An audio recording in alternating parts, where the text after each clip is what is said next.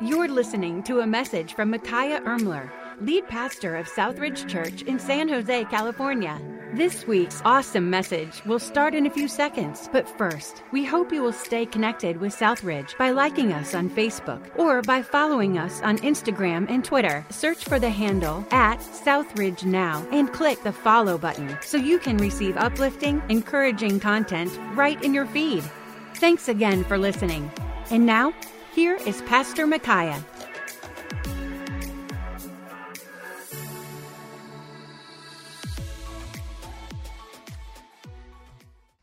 Good morning, Southridge. It's good to be here this morning. I love that song. What a powerful name it is. And every word of that song just resonated with me, especially this week. As we continue in worship, it says here in Psalm 146, it says, "Praise the Lord. Let all that I am praise the Lord. I will praise the Lord as long as I live. I will sing praises to my God with my dying breath." Don't put your confidence in powerful people. There is no help for you there. When they breathe their last breath, they return to the earth, and all their plans die with them. But joyful are those who have the God of Israel as their helper, whose hope is in the Lord their God.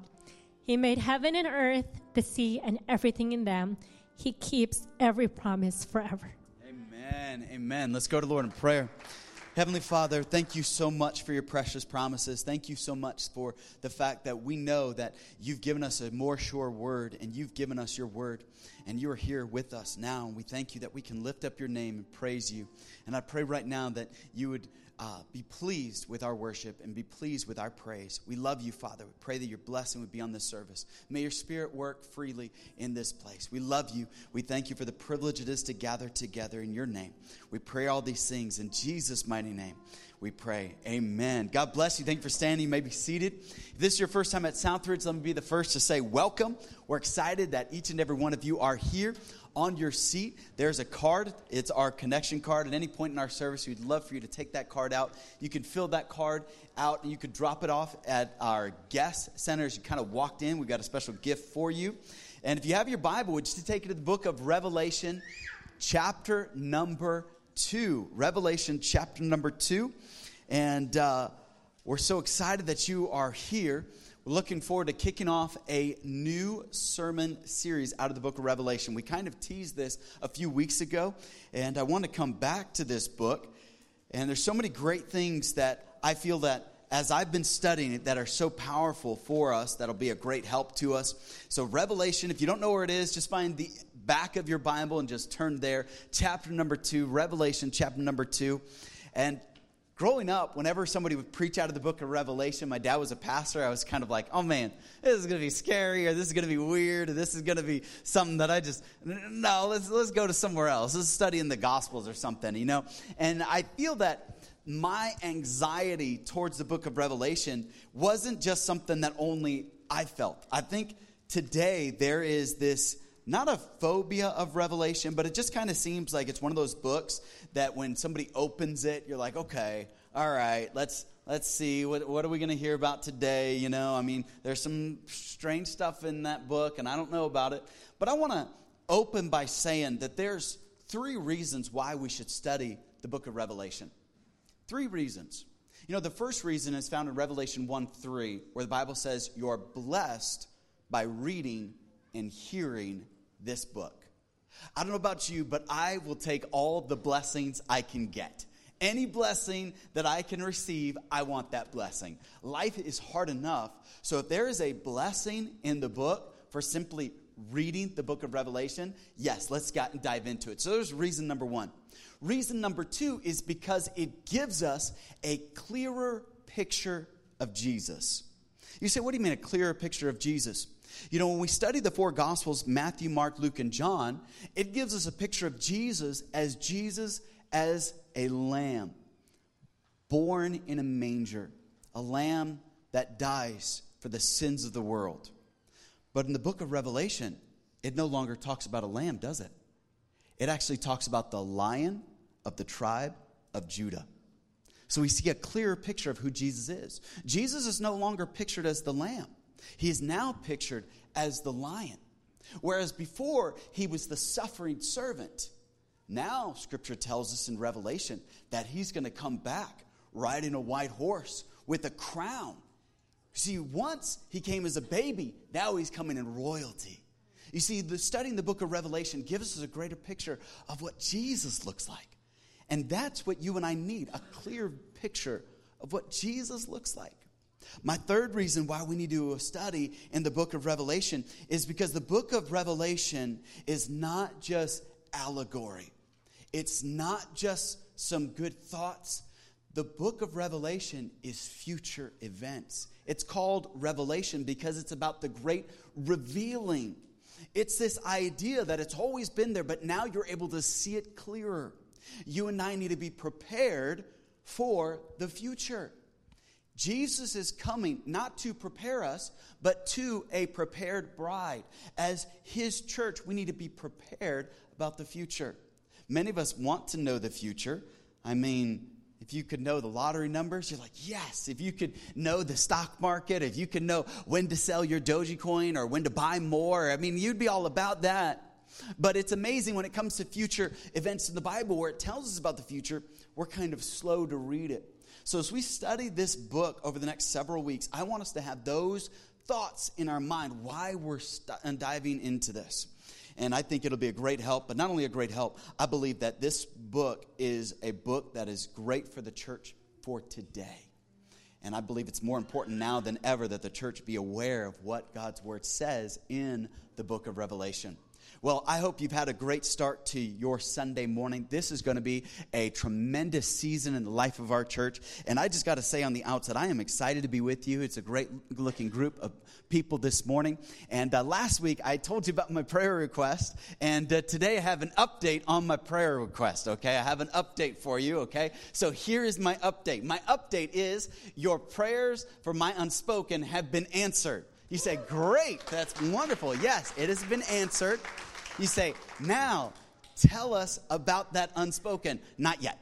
You got to wait. Not next week, because a lot of you are going to be traveling for 4th of July. So I was like, it's kind of a rough weekend. A lot of people are gone. So we're going to wait till July 11th. Now, you got to make plans to come back on July 11th because we've got the most exciting announcement we've had in 7 years, okay? In our 7-year history, it is that big of an exciting announcement. You do not want to miss it. It's going to be a great, great Sunday. It's going to be a celebration Sunday, July 11th, 2 weeks from today. Don't miss it. It's going to be a historic day, a pivotal day in what God is doing in the life of our church. And it's exciting. It's great. These are great times to be a part of Southridge, and we're so privileged that you are here. So whether this is your first time or you've been here several times, we're so honored that you're here. But let's go to the Word this morning, and let's go and dive in to chapter 2, and let's begin reading in verse number 8. We're just going to read just a few short verses together. Verse number 8 says this, "And to the angel of the church in Smyrna write, these things says the first and the last, who was dead and came to life. I know your works, tribulation and poverty, but you are rich. And I know the blasphemy of those who say they are Jews and are not, but are of the synagogue of Satan. Do not fear any of those things which you are about to suffer. Indeed, the devil is about to throw some of you into prison. Some of you may be tested, and you will have tribulation 10 days. Be faithful unto death, and I will give you the crown of life. He who has an ear, let him hear what the Spirit says to the churches. He who overcomes shall not be hurt by the second death." Verse number 8 is a pivotal verse because it says, these things says the first and the last, who was dead and came to life. Who in Scripture is called the first and the last, Alpha and Omega? Who in Scripture had died and came back? You say, well, Lazarus, he died and came back. Yeah, but he was never called first and last. You say, well, there was the widow coming out of Jericho, and her son came back from the dead. Yeah, he wasn't called the first and last. This is Jesus writing to the church. Writing to not just any church, but to a particular church. He's writing a letter to the church at Smyrna. Jesus had words for a church. How amazing is that? Gone are the days where we used to write each other letters. Jane and I this week, we were cleaning. I say we. She was cleaning and organizing, doing her favorite thing. She was supposed to be resting and recovering, but she just kept going through and organizing things. There's nothing she loves more than going to the Container Store, buying containers and a label maker. She can spend hours there. I promise you, if you invite her over, she will say yes in a heartbeat to organize all your stuff, all right? She will throw half of it away, so be warned. She will throw half of it away, and then she will go Marie Kondo all over your house, all right? She loves that. We were going through letters, and I save every letter anybody ever wrote to me. And any of you, and I was going through, some of you have written me letters, all right? And I still have them. She's like, you have letters going back from high school? I was like, yeah, I don't throw anything away. She was like, it's time. It's time to let it go. I was like, but it's so hard. She was like, you don't even care anymore. Like, why are you saving these letters? I was like, I don't know. I just save these letters. And then she found, because I went through a season where if I would read a book by an author, I'd write them a letter about the book. This book stunk. Rewrite. No, I didn't say that. I always thanked them for the book, whether it was great. I would just, hey, write the author. So I would write these authors, and then I would get all these letters back, and so I like saving those letters. I have letters from E.I. Coca. I've got letters from general managers of sports teams. I've got letters from the owner of the Orlando Magic. Just any author, I would just write them, and it was amazing. They would write me back. I was like, oh, that's cool. So I got letters from these people now. Then I'm like, that's cool. Just save it. It's special. But I could tell you this. There'd be no letter so special as to have a letter from Jesus himself. Like, how special is that? And the fact that not only is it a letter from Jesus, but the fact that in verse number 9, how does he open it? I know your works. I mean, think about how hard and difficult your life is. And you know, the one thing you want is not actually sympathy, but empathy. And there's a difference, isn't there? You're not looking for anybody's sympathy, but you're looking for a little bit of empathy. Somebody who just says, hey, I get it. I understand. Moms get this intrinsically. You're at the supermarket, the grocery store. All of your kids are just screaming and crying, going down the cereal aisle. And moms, you have a hard job because those cereal companies, they are gunning to cause disruption in your home, right? And Lucky Charms does not compare to a healthier cereal, all right? It just, Raisin Bran and Lucky Charms, you know who's going to win. Lucky Charms winning all day long, right? And that's going to cause a fight in your home. And yet another mom just kind of sees you and just kind of like, be strong. I get it. I know the fight. You can make it. And moms just do this naturally. Men, we don't do this. We don't know how to give empathy. We're like, walk it off. Toughen up. Suck it up. Come on. But I love the fact that Jesus immediately empathizes with their suffering because he suffered. He can empathize with their suffering. And so we meet a church in Smyrna. And this church, as we read, we discover, first of all, that they're a persecuted church.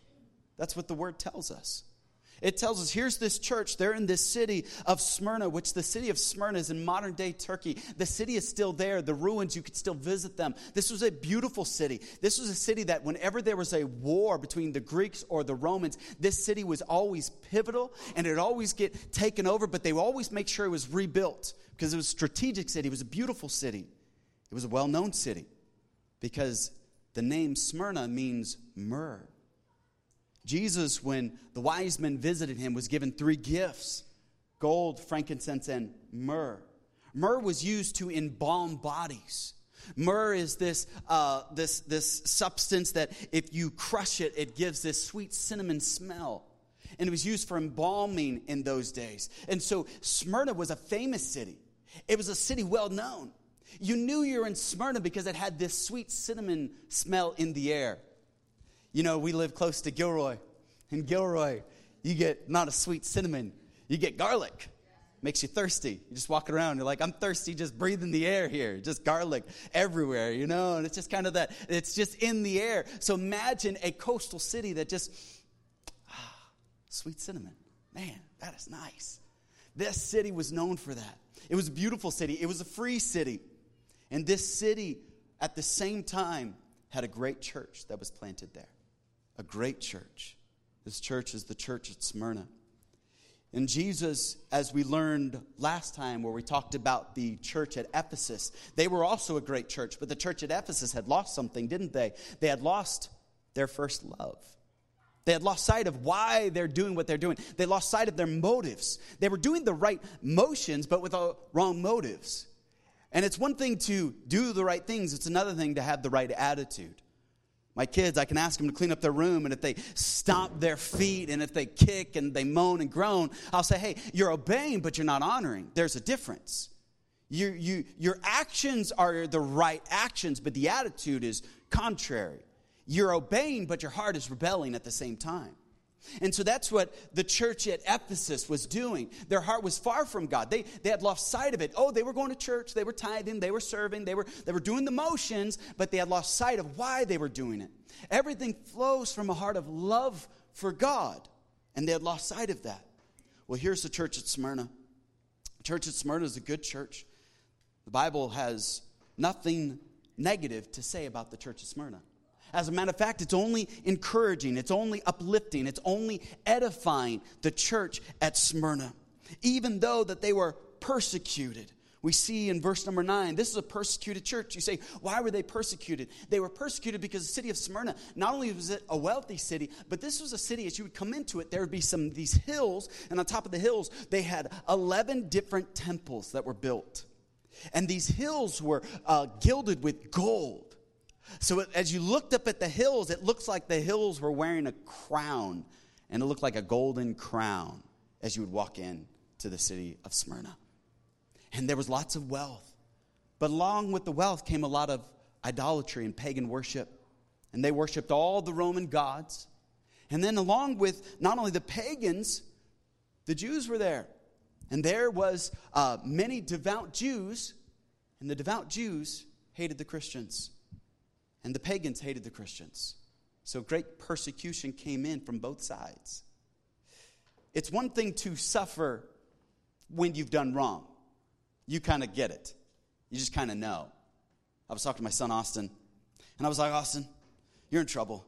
What did you do? And he's like, you already know what I did wrong. That's why I'm in your room. So why do I got to tell you? I was like, yeah, fair enough. All right, turn around, And it's just kind of like, he knew he was busted. He's like, well, I got to explain it. I know I'm in trouble. I wouldn't be in your room if I hadn't done something wrong. So let's get this over with. Very matter of fact. He knew he had done wrong. So it's one thing to suffer when you know you've done wrong. It's another thing to suffer when you know you're doing right. And this church was doing right, and they're still suffering for it. And that's honestly where Christians today find ourselves. You're just trying to love your family, love God, and serve one another, and yet you can face persecution. Just by simply saying, you know what, I'm just trying to follow God's word on how I'm supposed to live my life, and you may be criticized for that. Some of you come into church on a Sunday morning. Oh, you give up time on a perfectly good, beautiful Sunday morning, and it doesn't help with people swimming in a nice, cool pool next to us? And if we get a chance, can we close those windows? Some of the windows are propped open for air circulation. But if we can close some of those, that'd be great. Because it's tempting to want to go get baptized a second time over there. But it's one of those things where it can become an issue where family and friends are like, I can't believe you actually believe that Christianity is real. And so you may face persecution. Why? Simply because you're doing the right things. But I want you to see, even though they were persecuted, I love how Jesus praised them. He said, I know your works. Isn't it great that God knows and notices?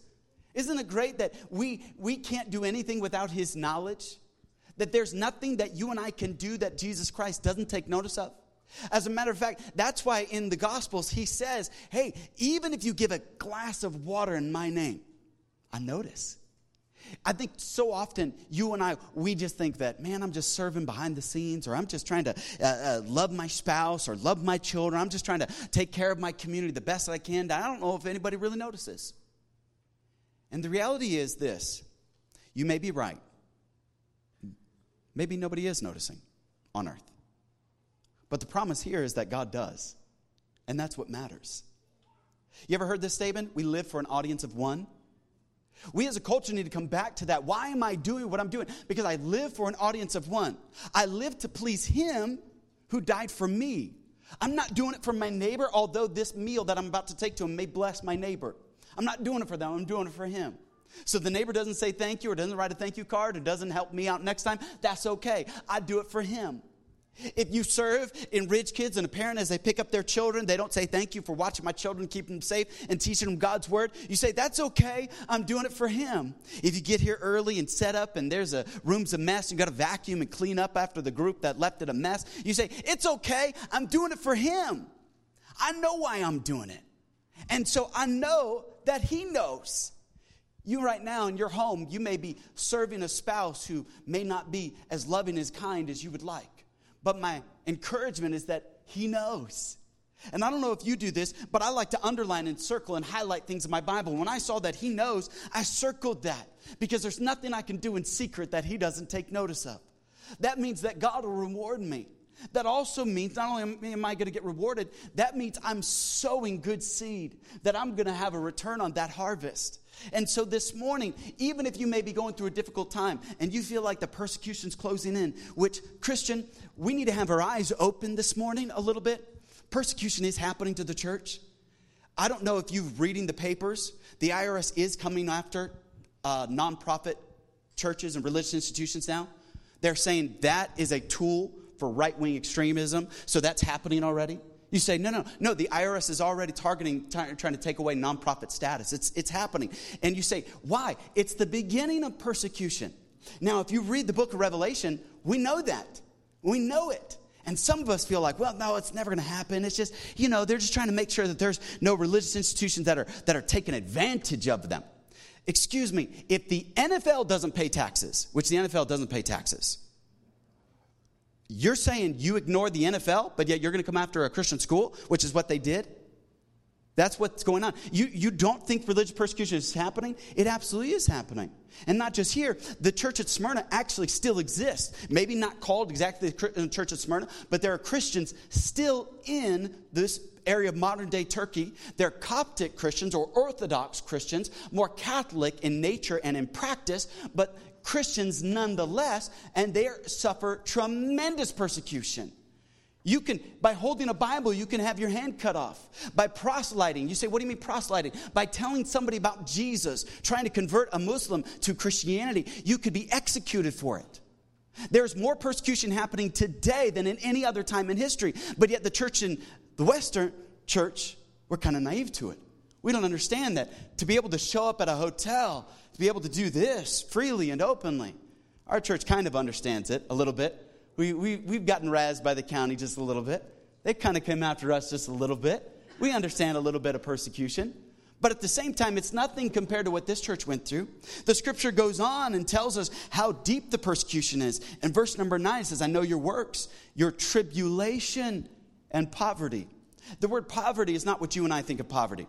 Across the street, they've got some low-income housing. They call it bridge housing for homeless, right? And you say, well, that's for poor people. I'm telling you, this word poverty has nothing to do with that word poverty. You say, what do you mean? This word poverty means nothing. They had nothing but the clothes on their backs. That's this church. Can you imagine being that poor?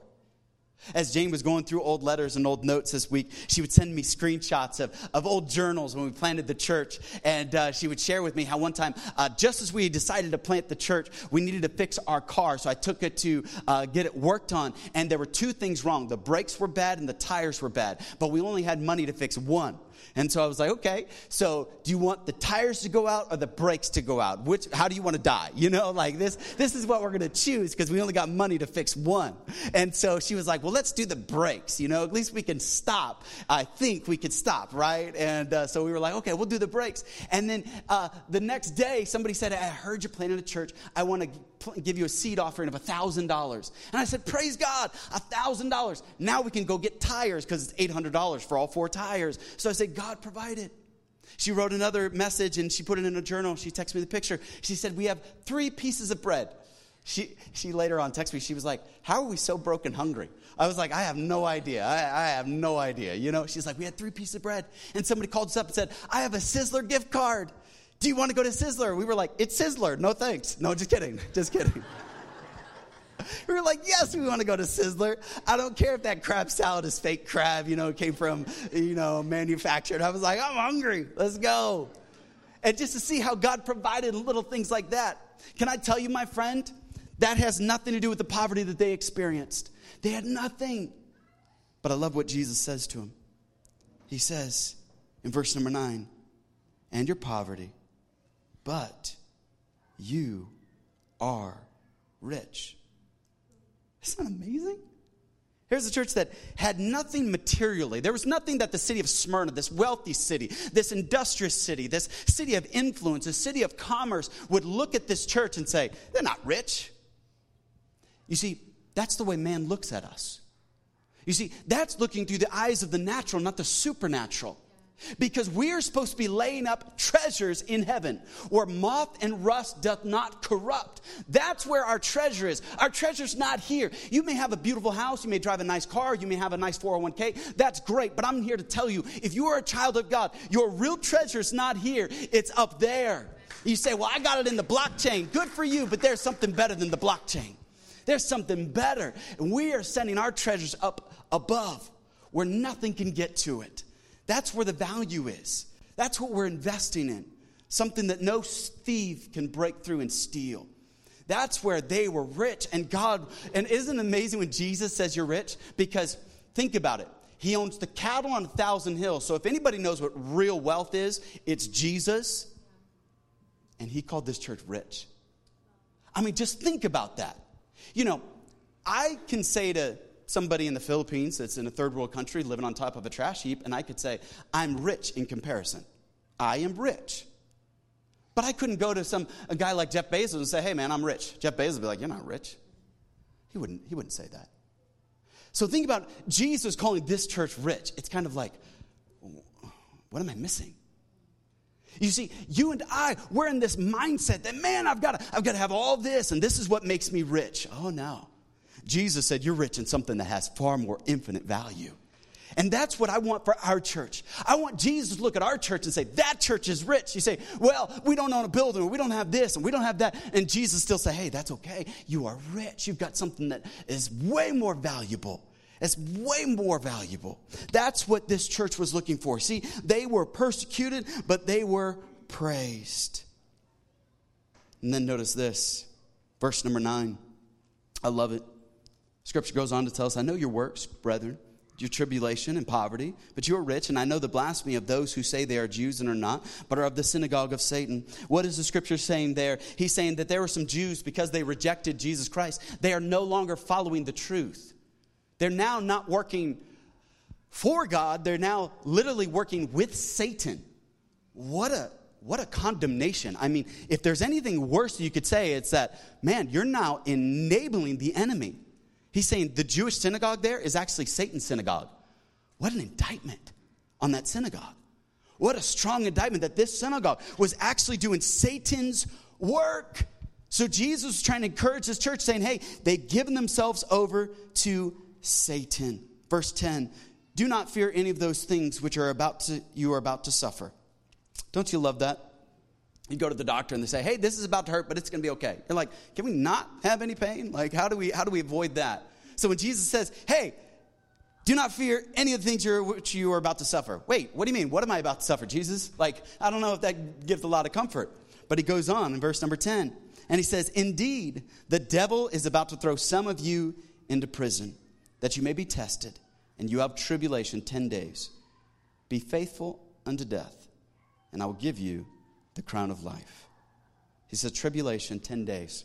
Scholars believe that that's not a literal 10-day period. That, hey, they just got to make it 10 days. If you could survive 10 days, they actually believe that there was the 10 Caesars, the 10 emperors that survived that is actually what they believe they're talking about there. And so here they are. But did you catch that he said, and if you survive, there'll be a crown of life? Remember how I told you there was 11 temples up on the mountaintop and they look like a crown?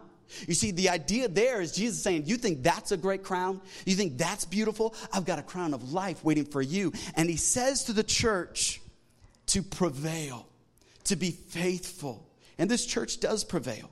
You ever heard the old adage? Tough times never last, but tough people do. Here's this church. They learn to be tough. You see, Smyrna is this beautiful city.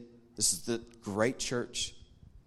But the thing about myrrh, and this is what the church is called, the only way to get that sweet fragrance out of myrrh was to crush it. It's the only way. You know, Jesus is trying to give us an illustration that there is a crushing that must take place in our life.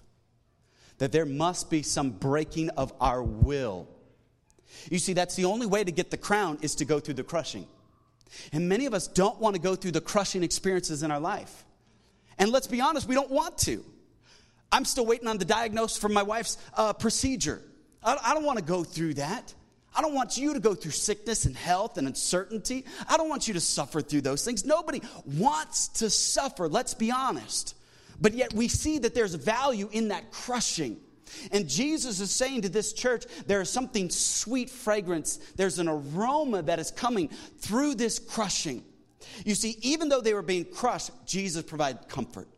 And this morning, you may be going through a crushing season in your life. But I'm telling you, Jesus comes in with that comfort in that moment. And so your life is about to produce a fragrance. You see, this church was frail, but they were fragrant. They had a sweet smell in the nostrils of God.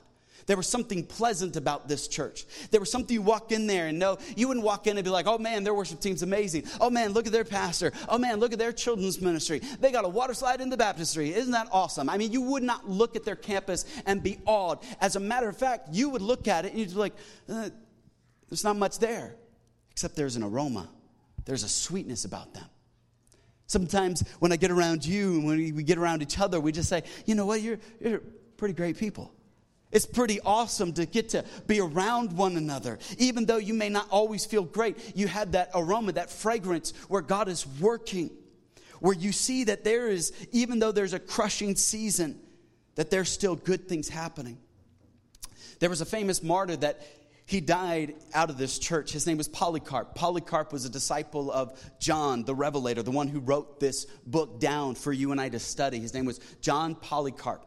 And Polycarp, John mentored Polycarp and discipled him. Polycarp was out of this church. And Polycarp was to die at the stake. They were going to execute Polycarp. He was going to be executed. And they were going to burn him at the stake. It's gruesome.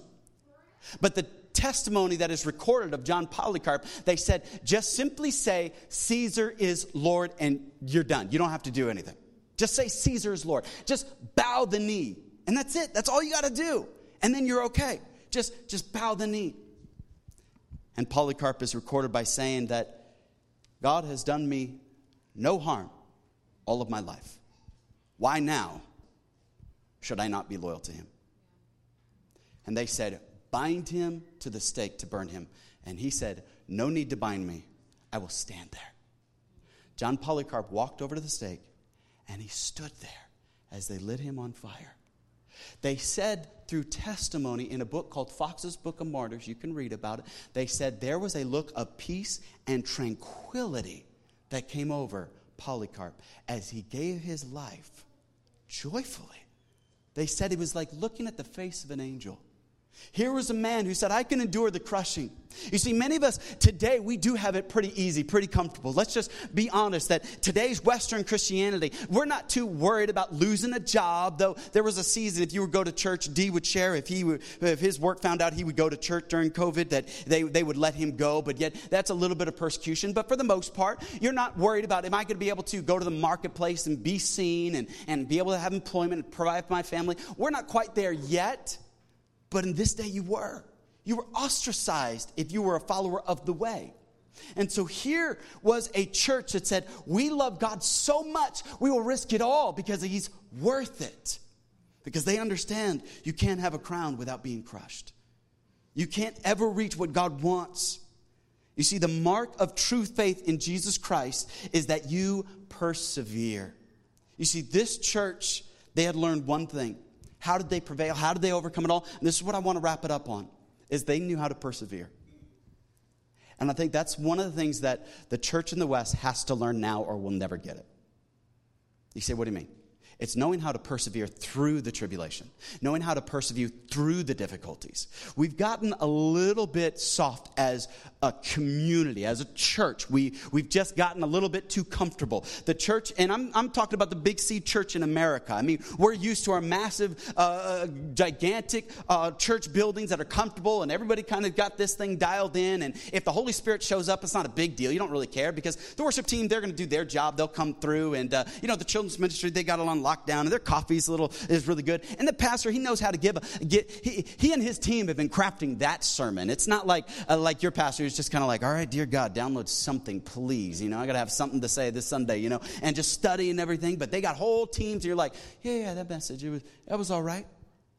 And there's churches today that they wouldn't know if the Holy Spirit showed up or left because it's just mechanics. It's just going through the motions. But yet, here was a church that said, we got to have God. That's it. We're depending on him.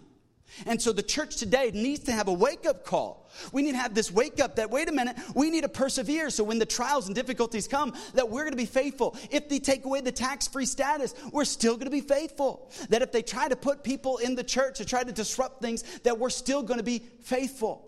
They started out with giving out loans to churches. You know those loans? It was the small business loans. Now they're coming back and saying, if you took that money, here's your new requirements that you got to follow. Hey, you took money from the government. Guess what? You are now beholden to the government. You took money. There's no free lunch. You think Uncle Sam's going to let you off free? No. He got his hooks in you. For we wrestle not against flesh and blood, but against principalities and powers.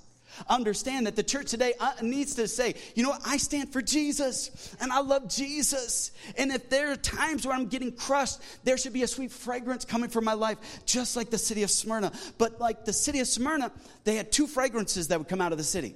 I told you about the one, the sweet cinnamon. You want to know the other fragrance that would come out of the city? You see, when they would build the city and rebuild the city, they just kept building on top of building on top of building. So another thing that would happen when it rained, they didn't think about the sewage problem of a growing city. So this whole city had this open sewage. So when it rained, the sweet cinnamon flavor was blocked by another smell that just permeated the city and began to stink. Isn't it amazing that the stuff that's under the surface that's hidden eventually always comes up and it gives this smell, this odor? You see, the church of Smyrna, they gave off a sweet smell. They gave off this smell that was pleasing. But yet sometimes if we allow secrets in our life, we can give off a putrid smell.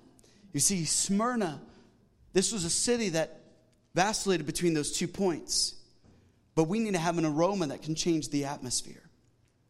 But then notice that they persevered. He who has an ear, let him hear what the Spirit says to the churches. He who overcomes shall not be hurt by the second death. You see, perseverance is stubbornness that has a purpose. I'll also say this about perseverance. The less suffering you endure, the more average you become. Let me say it again. The less suffering you endure, the more average you become.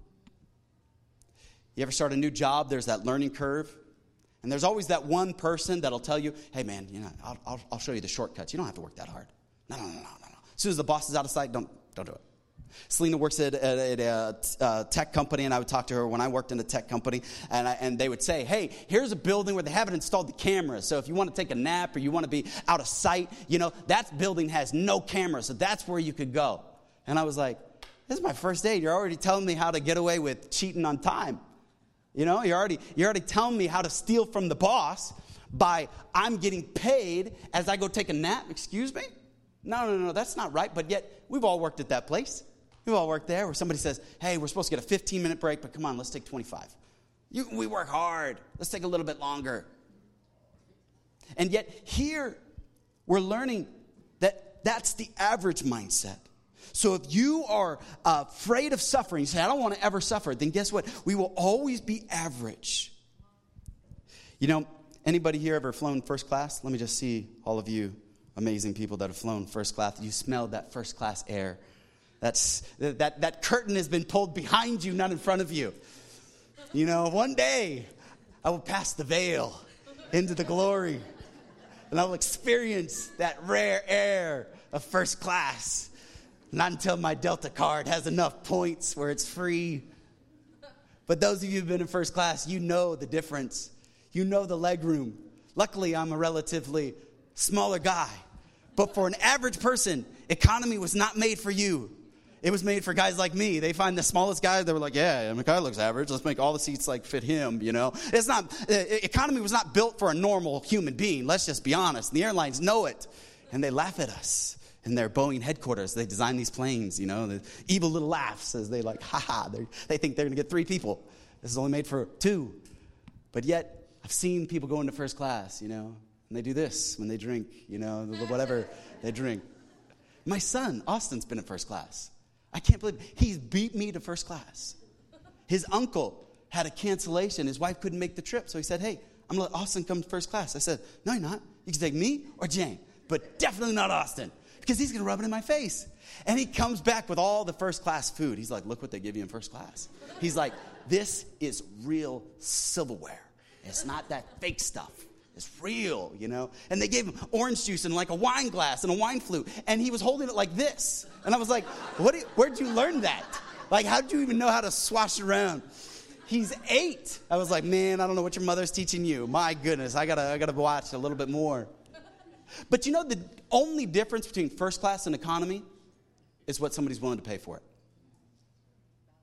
The only difference between your Christian life and somebody else's Christian life is what you're willing to pay for it. You say, are you willing to pay some time out of your morning to say, I'm going to go worship God. I'm going to go read and study. I'm going to get close to God. I want to be as close to God because I need something to help me to persevere when life gets tough. And when life gets tough, I need something that I don't just need a Xanax or some Adderall. I don't need some drugs. I don't need some alcohol. I need to know that God is with me. And I didn't know that he empathizes because that's what's going to get me through. It's a relationship with God that is going to get me through. It's nothing else. Too often we hear people say, your Christianity is so narrow-minded. I can't believe that your God would say that I can't go to heaven. Like, how horrible is that? And you look back at that person and you say, you know, there's this place in London. It's called Buckingham Palace. It's a house where the Queen lives. It's a house. Now, let's say we were to fly to Buckingham right now, this morning. We go there. And we walk up to Buckingham Palace and we say, I feel like I have a right to go into Buckingham Palace. They would say, are you related to the king or queen? No, I'm not, but I have a right to go in there. Sorry. You only get into Buckingham Palace not by right, but by relationship. You only get into heaven not by right, but relationship. It's a relationship with God. That's how you get in there. It's nothing that you and I do. It's a relationship with Jesus. That's why we get there. That's why we can be a part of the kingdom of God. That's why we make it into heaven. So understand right now, it's saying, God, I want that relationship with you. I want that relationship so deep, and that relationship will help us to persevere. Because that's what the church needs to learn in this season. How to persevere through difficulty. How to persevere through trials. How to persevere. So many Christians, it's when the trials come that reveals the foundation. I speak to a lot of pastors who are deeply discouraged right now. Let's just be honest. They're deeply discouraged. There are churches that there are people that they're never coming back. You say, what do you mean? There are people that once COVID hit, they're done with church. They said, I'm not doing that thing anymore. I went a year and a half without it, and guess what? I'm just fine. I don't need it anymore. And there are pastors that they're discouraged. There are churches that are thinking, we got to close this thing down. And so what does God say to us, through the church of Smyrna? He's saying, persevere. Persevere, because the crown of life is not just for this church, but what did the Apostle Paul? And there's a crown of life to all those who look for his appearing. There's a crown of life for every person, not just for the church of Smyrna. There is a crown of life, but it takes perseverance. And church, we are a persevering church. We're a church that keeps on going. We're not a church when it gets hard that we just say, I'm out. No, we're a church that says, hey, give us the tough battle. Give us a tough area, and we will keep on fighting for the Lord Jesus Christ, because there are people who need to know Jesus. There are people that think they're going to get into heaven because of a rite and not a relationship. And it's up to us to tell them that it's not a rite, it's a relationship. That Jesus wants to have that relationship. And it's our responsibility to tell them that Jesus Christ loves them and that they need to receive him unto themselves. And it's our responsibility, church. And we need to learn from the church of Smyrna to persevere. We need to learn how to endure hardships as a good soldier. You see, perseverance makes anything possible. In February, Jane and I, we went to Maui. We had planned the trip pre-COVID, and then COVID hit right when we were supposed to take the trip. Actually, my brother decided to get married the day we were supposed to leave on the trip, and I said yes to his wedding, not knowing COVID was going to happen, so I couldn't reschedule. And then the airline and then the hotel said, hey, you're going to lose your whole trip if you don't come now. And we were like, but it's COVID. You're not going to give you a refund? The hotel and the airlines are like, no, we're not extending it any longer. We extended as far as we go. So we decided to go, and we actually had a great time. You know, you had to do the little nose swab where Kaiser tickles your brain and everything, and they make sure you're negative. And we had a great time, and we did the road to Hana. Anybody ever driven on the road to Hana? It's beautiful. Hopefully you did it in a vehicle that works, all right? Don't take a vehicle that does not work. It's a dangerous thing. But we went, but then there's this little peninsula. It's called the K&A Peninsula. Anybody ever been to the K&A Peninsula? We're walking on the K&A Peninsula. They had this famous banana bread place that because of COVID was shut down. Jane found them on Instagram. She said, why didn't you take me here? I said, it was COVID. They were shut down. We tried. But as we were just walking around, there was a beautiful chapel, church that was built. An old congregational church built in 1856. I got a picture of it. Can we put a picture of it? Yeah, this is church. And I was just like, wow, look at that. On this beautiful little peninsula. It's just a tiny little peninsula. It's just one road in, one road out. There's a few people that still live there. And it was just kind of off the beaten path. And we were listening to somebody tell us about the K&A Peninsula. And he began to talk about this little congregation church. And it began to talk about how there was a 7.4 earthquake that hit April 1st, 1956, 1957. And that sent a tidal wave that hit this little peninsula. And the only thing left standing on the entire peninsula was this church that was built in the 1850s. And it's still there. It's still active. And they still have church in that little church. Almost 200 years later, and they're still standing. That's what I call perseverance. That's what I call saying, we're not going to quit. We're not going to give up. And I just told Jane, I said, that is what I want to have. I want to have a church that 200 years from now, people are saying, the church is still there. They're still preaching the gospel. They're still holding church. Lives are still being changed. And that was the only thing that the storm couldn't wash away. You know, it's the only thing that will really last. See, there's a lot of things that we can do. A lot of things we can build. Companies come and go. Companies we never thought would come and go have come and gone. Remember when Blockbuster was like, oh, it's Blockbuster, man. It's taking over the world. It's like Blockbuster. Ask the kids and rich kids about Blockbuster. What? What's Blockbuster? My kids don't know what a CD player is. They're like, what is this? What is this?